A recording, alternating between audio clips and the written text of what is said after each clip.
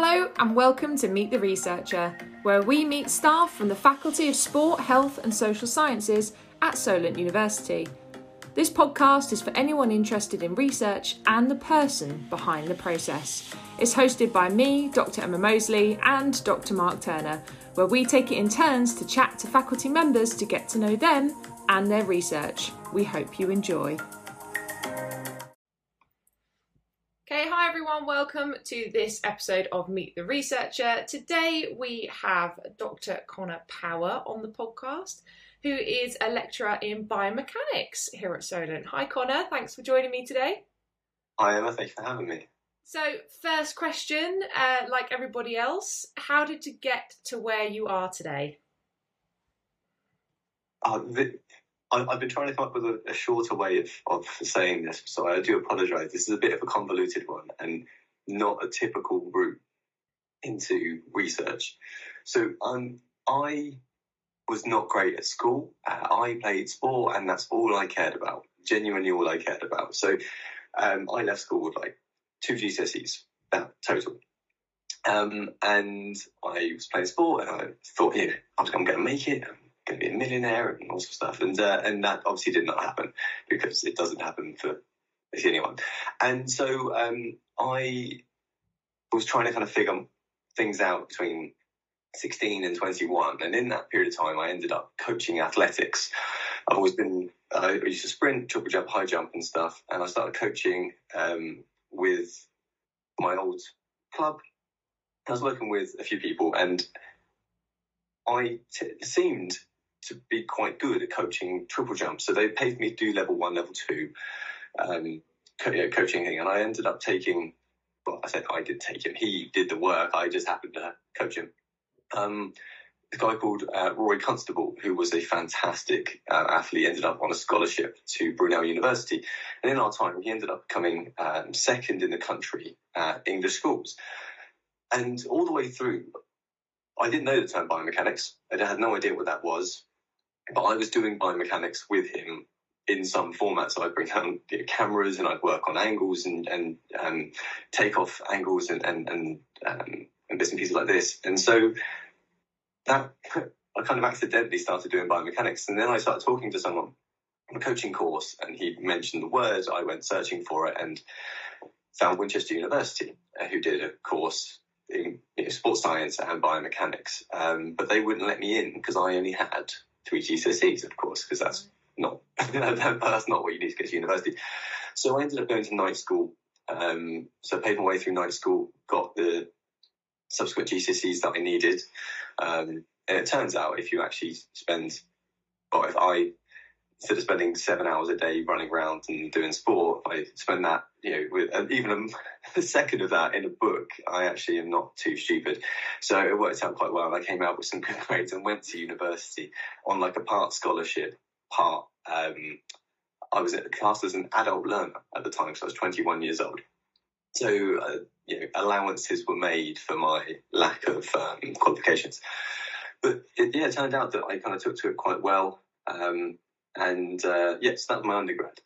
The masters came up in my final year. They said, we're going to do a masters at Winchester. And alongside this, I'd actually got a job as a lab tech at the university. Weirdly enough, I know you've had James Wright on. I was his lab tech assistant. Right, okay.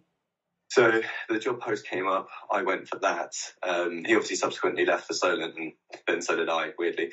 But so I was working under him, so I had my master's paid for. And during my master's, my dissertation was in movement quality and kind of looking at the thing called the FMS functional movement screen. And as I was coming to the end of it, someone from Winchester said, have you seen this PhD post at Southampton? Because it's perfect for you. It's almost like the progression of my dissertation.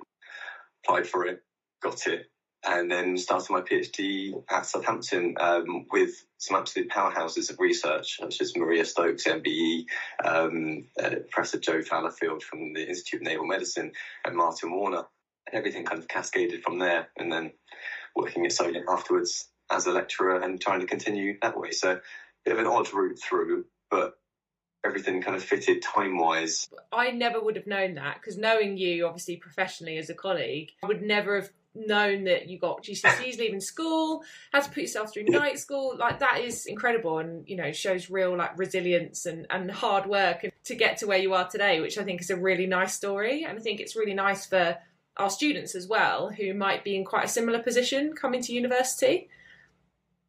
Yeah, I do. I don't tend to talk about it too much, but there are instances where I know it's going to help people, so I do mention it occasionally to students who are struggling at a point.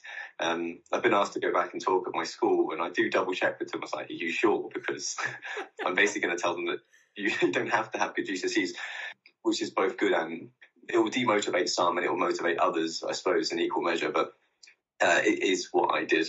Wish I hadn't, because it is harder.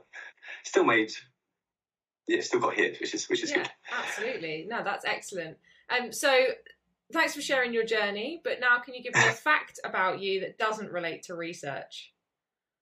Well, I suppose now I've given away that I only have now 4 GCSEs, actually. But I was thinking about this last night. I was trying to come up with a cool one. I suppose my favourite thing is that for mine and my wife's honeymoon, we did the 4-day Machu Picchu hike. So I've been to Machu Picchu, and I've been through the sun door, which is the most amazing 4 or 5 days ever. It was absolutely just insane. So yeah, I've hiked Machu Picchu. It's quite fun. Awesome. What a good fact. Love that. So let's think more about like the what. So firstly, can you tell us what your research area is? So broadly, it's movement quality. So kind of we all know what running looks like. We all know what swimming looks like, and so on. If you were to talk about a movement, you have a picture in your head. You can and probably you can do it. But there are certain times where you see someone running and it just looks almost objectively better or worse than one another. One of my favourite examples is David Rudisha. He's an 800-metre world record holder, and he runs. He just looks different to everybody else. It's just almost infallible technique, and everyone behind him is like they're running through treacle, and he just looks it's beautiful to watch. But then when you go, well, okay, if people do run, cycle, swim, walk differently, is there a best way to do that? And then you get into this whole kind of muddy area of what the term best means. The way I look at it is not in a performance way, is a health of the structures way. So your knee, for example, should only be able to do really 2 movements, which is flexion extension, which some could argue is 1 movement just the other way around. So that's what your knee is allowed to do. And obviously your hip can do more, your shoulder can do more, elbow can do less, and so on. But there's always laxity there. But we know that actually your knee can produce some torsion, some kind of lateral movement. But is that healthy? Is it unhealthy? And it's trying to look at, okay, can I help the athlete and actually in my case, it's not athletes at all, it's military personnel, but can I help these people move in a way that is healthy for the structures around? Because we know that structures actually change depending on the input. So there's a term that I always say people should Google this. It's humeral retroversion baseball. And when you type those 3 words into Google, you come up with some images that are fairly disturbing, really, because it looks like the person's broken their arm while trying to throw a baseball. But what's actually happened is that through years and years of throwing, like overarm throwing, it's kind of a whip action. So your hand comes through last. So your hand stays behind your humerus as it turns through, only marginally, but it is a kind of whip action in the same way that a kick action would be the same, right? But because your humerus is out to the side, you actually end up kind of trying to twist your humerus every single time you throw. Only a really small amount, but when you're throwing at 60, 70 miles an hour, and you're doing this in between the ages, we call it the maturation period, like 6 to 16, where your skeletal structure is still developing, you can actually make changes to it, depending on the input. So you end up like rotating your arm backwards. So your shoulder is doing the same thing. But now, instead of being able to go, so if I were to, I know this is not on camera, but I'm doing this on camera. If you were to put your arm up so your humerus at 90 degrees at your shoulder, your elbow at 90 degrees, and try and move your hand backwards towards the wall behind you, you probably can't get much further than like your ear. And then kind of if you were to internally rotate it, so your hands down by your hip, we can't get much further back than your back. People with humeral retroversion would have a 90 degrees rotation of that. So their furthest back they could go is horizontal with the floor, and the furthest forward they would go is horizontal with the floor. But their shoulder's doing exactly the same thing yours is doing. Right. So it's actually the humerus that is twisted. And we know that this is an impact of throwing because their left arm or their non-throwing arm won't do this. Right. And so if we know that movement has an impact on your physical structures, then we need to be aware of that and use that, especially when we're talking about grassroots athletes, or again, in my case, military, to try and encourage good movement, to encourage like good morphological maybe changes or stability within that joint, so it doesn't change, which hopefully is a good thing. So that's where I kind of work within, which is kind of a hard sell sometimes because people care about output quite a lot, and I'm talking about this very, very start initial input thing, that's kind of where I work. I think that's something that's hugely impactful across all aspects of life, not just sport. I know, like, if I think about my movement quality prior to doing my ACL, it was probably really awful because I came to netball quite late.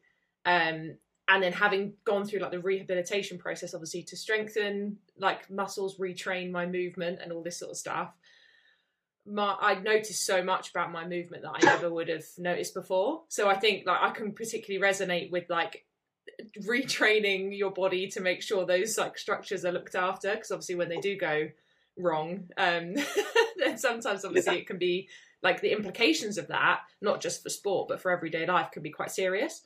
You are an athlete for a very short period of time, and even when you are an athlete, if you were to take out the number of hours in a day where you, depends on how you class this, like are an athlete, right? And I know a lot of people say you are for the moment, you wake up, go to bed, you're an athlete. Ultimately, it's a very short period of time. And then after that, you then have to live with the ramifications of what happened when you were an athlete. And you see an awful lot of, you look at ex-professionals in whatever sport is now 20 years later, and they have bad knee, hip replacements, knee replacements, and so on. You're looking at swimmers, shoulder issues, runners with knee and hip issues. There's kind of a race to the bottom with sport nowadays to try and get younger and younger people. So we're getting people specialising in swimming, for example, or gymnastics, or actually saying that, I don't mean to like highlight these individual sports. Football do it, rugby do it, basketball do it, everyone's doing it. A 10-year-old boy or girl has, their skeleton structure is just not mature enough that if you start specialising, you are going to get these morphological changes, which some people say is great. Swimmers have broad shoulders for a reason, but then they also have the propensity to have kind of weaker shoulders later because their shoulder is now more mobile. But we know with ball and socket joints, the more mobile your joint is, the more likely it is to dislocate. So you have these issues, and I think there's a better balance to be made, and that's kind of where I'm trying to move into. Yeah, definitely. So on that, can you talk about some of your current work that you're doing at the moment? Yeah, I just about can, actually. So I'm glad that we're having this conversation now, not a month ago, because my research, like I said previously, is predominantly in military. Now, this is for a couple of reasons I will explain, but because of that, I haven't been allowed on site because of COVID. I haven't been allowed near the cohort that I researched because of COVID for 2 years, and so it's only just kicking back up again now. But what's really lucky is that we were able to, a lot of my research is non-kind of researcher involved, because it's the military. They need to be able to run it internally and run it like themselves. So actually I go in and train and then take a step back. So there actually is quite a lot of data for me to look at. Essentially the reason I picked the military for kind of two reasons. Statistically, when you're trying to look at an incident, you want a high hit rate. And so you actually want a cohort with high injuries if you're trying to reduce injuries, which is kind of bad because I kind of joked at the start that I was hoping that people would get injured. Well, obviously that's not the case, but the higher the injury rate, the better it is statistically for me to see whether or not an intervention has had an impact.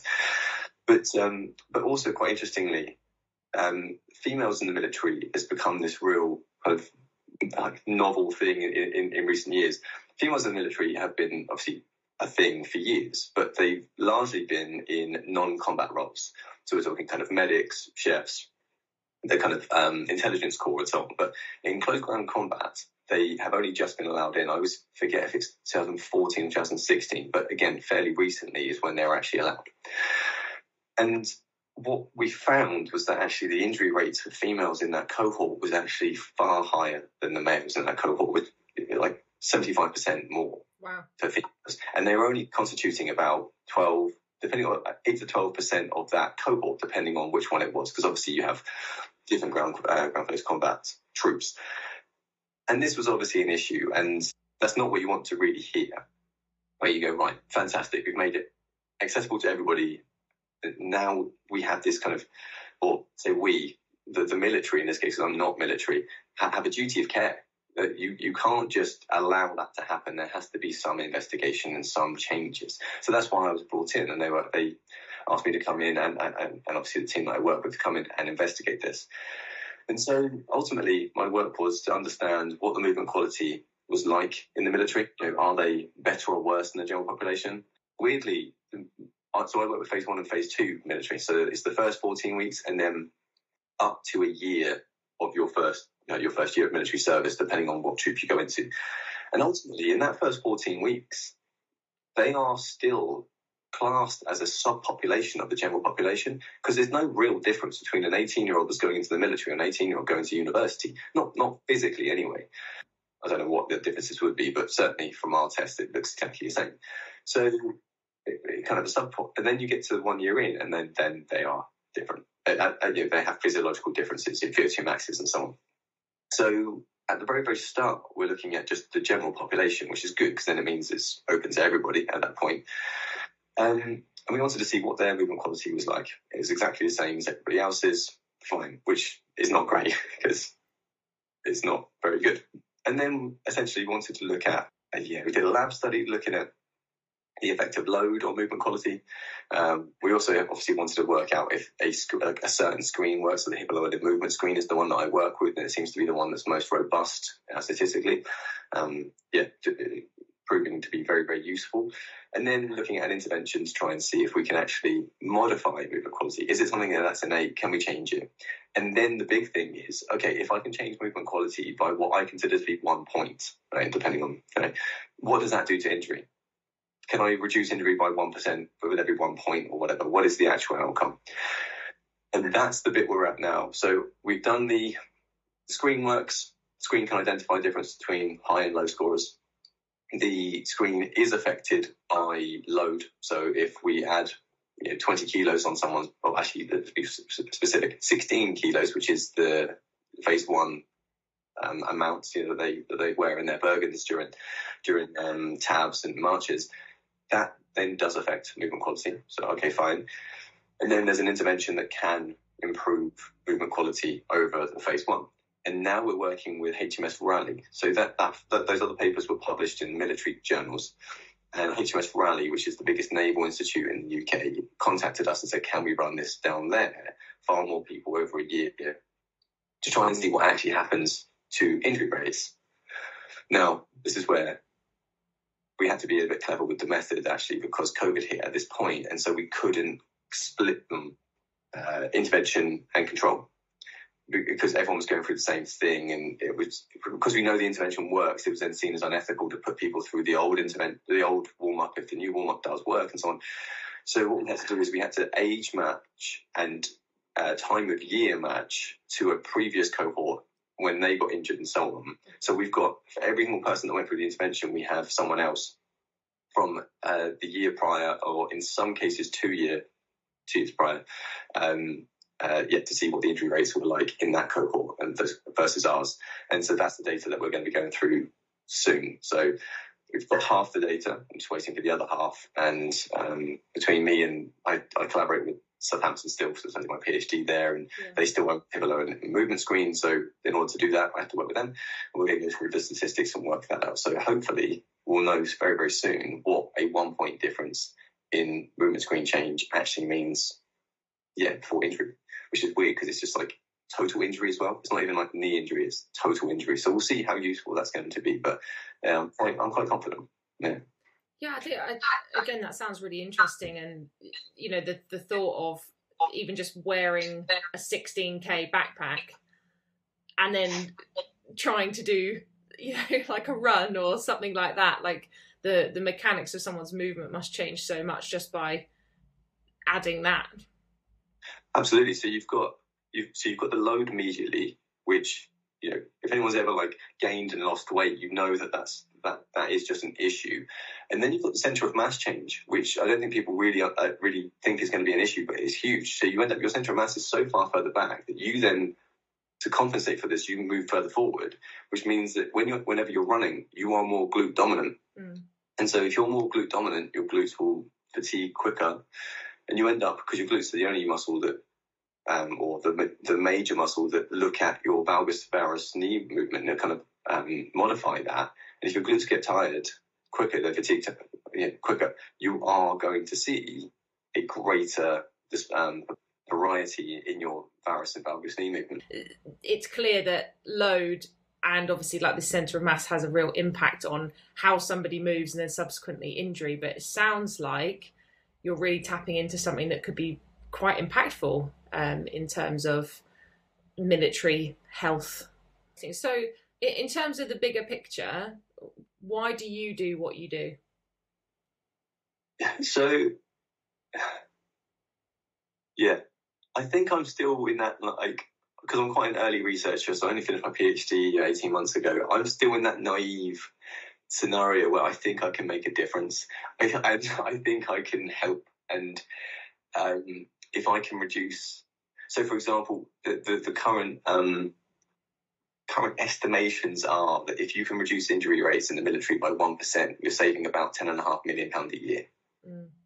And that's not just for the military, that's for the people afterwards as well. Because, of course, these people, again, their military career is only up until a certain point, and then they are back into civilian life again.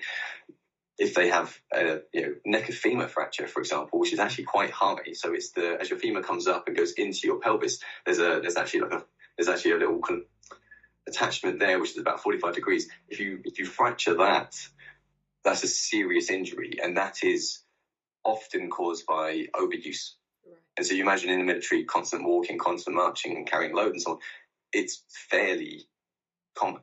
It's not common, but fairly common, more common than you'd like it to be. That's a serious injury. And if I can reduce those, fantastic. Like that's the ideal goal. So I think I'm in that. I haven't quite been, crushed yet by academia, and I'm still in that. I think I can make a difference. I think I can improve just people's quality of life. And whether or not that's in sport, and that would be great as well, because like I said, they're sports people for a short period of time, but they are people for their entire time. And in military again as well, because they have a duty of care in order to make sure that the people that are under their employment they give the best interventions for those people, so that they so their quality of life during and afterwards is as good as it can be. And if I can be a small part of that, then I'm very, very happy. Yeah, I think that's excellent. Don't let that motivation and passion stop you at all, because I think that's really lovely and refreshing to hear.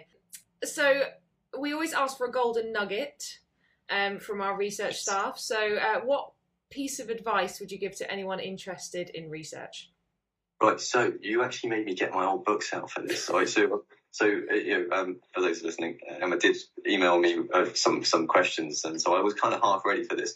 So again, because I'm only 18 months out of my PhD, I'm not going to tell researchers how to research. I'm still learning very much in that area myself. So I literally wrote down, I'm showing Emma right now, all of these bits of information, these tips that I was given as I started my PhD, and I was going into like the research world, because from masters to research, the world is different.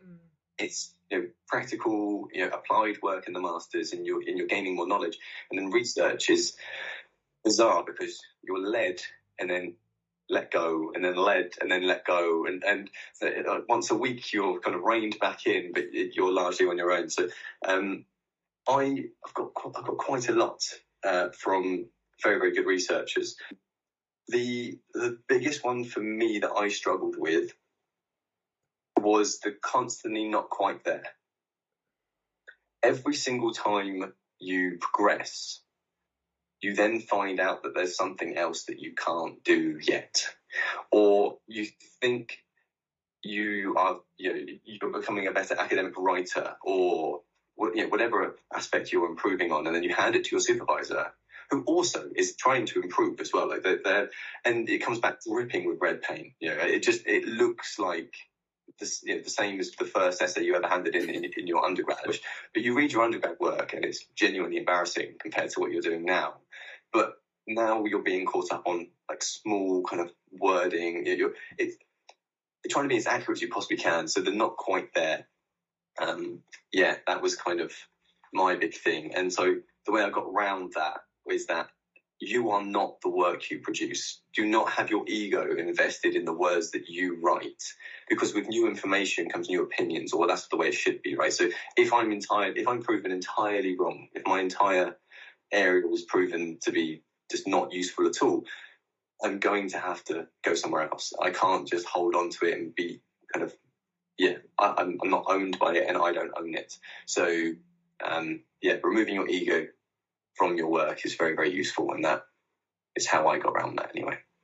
I think that is a fantastic piece of advice, because that is something that goes through your whole academic career. Like you say, you certainly don't get away from the red pen or those improvements. I think it really resonates nicely with a talk that I went to ages ago now, and someone had talked about their research journey, and they said, like, doing your PhD is like climbing up a mountain. You get to the top and then you see all the other peaks that you then need to climb.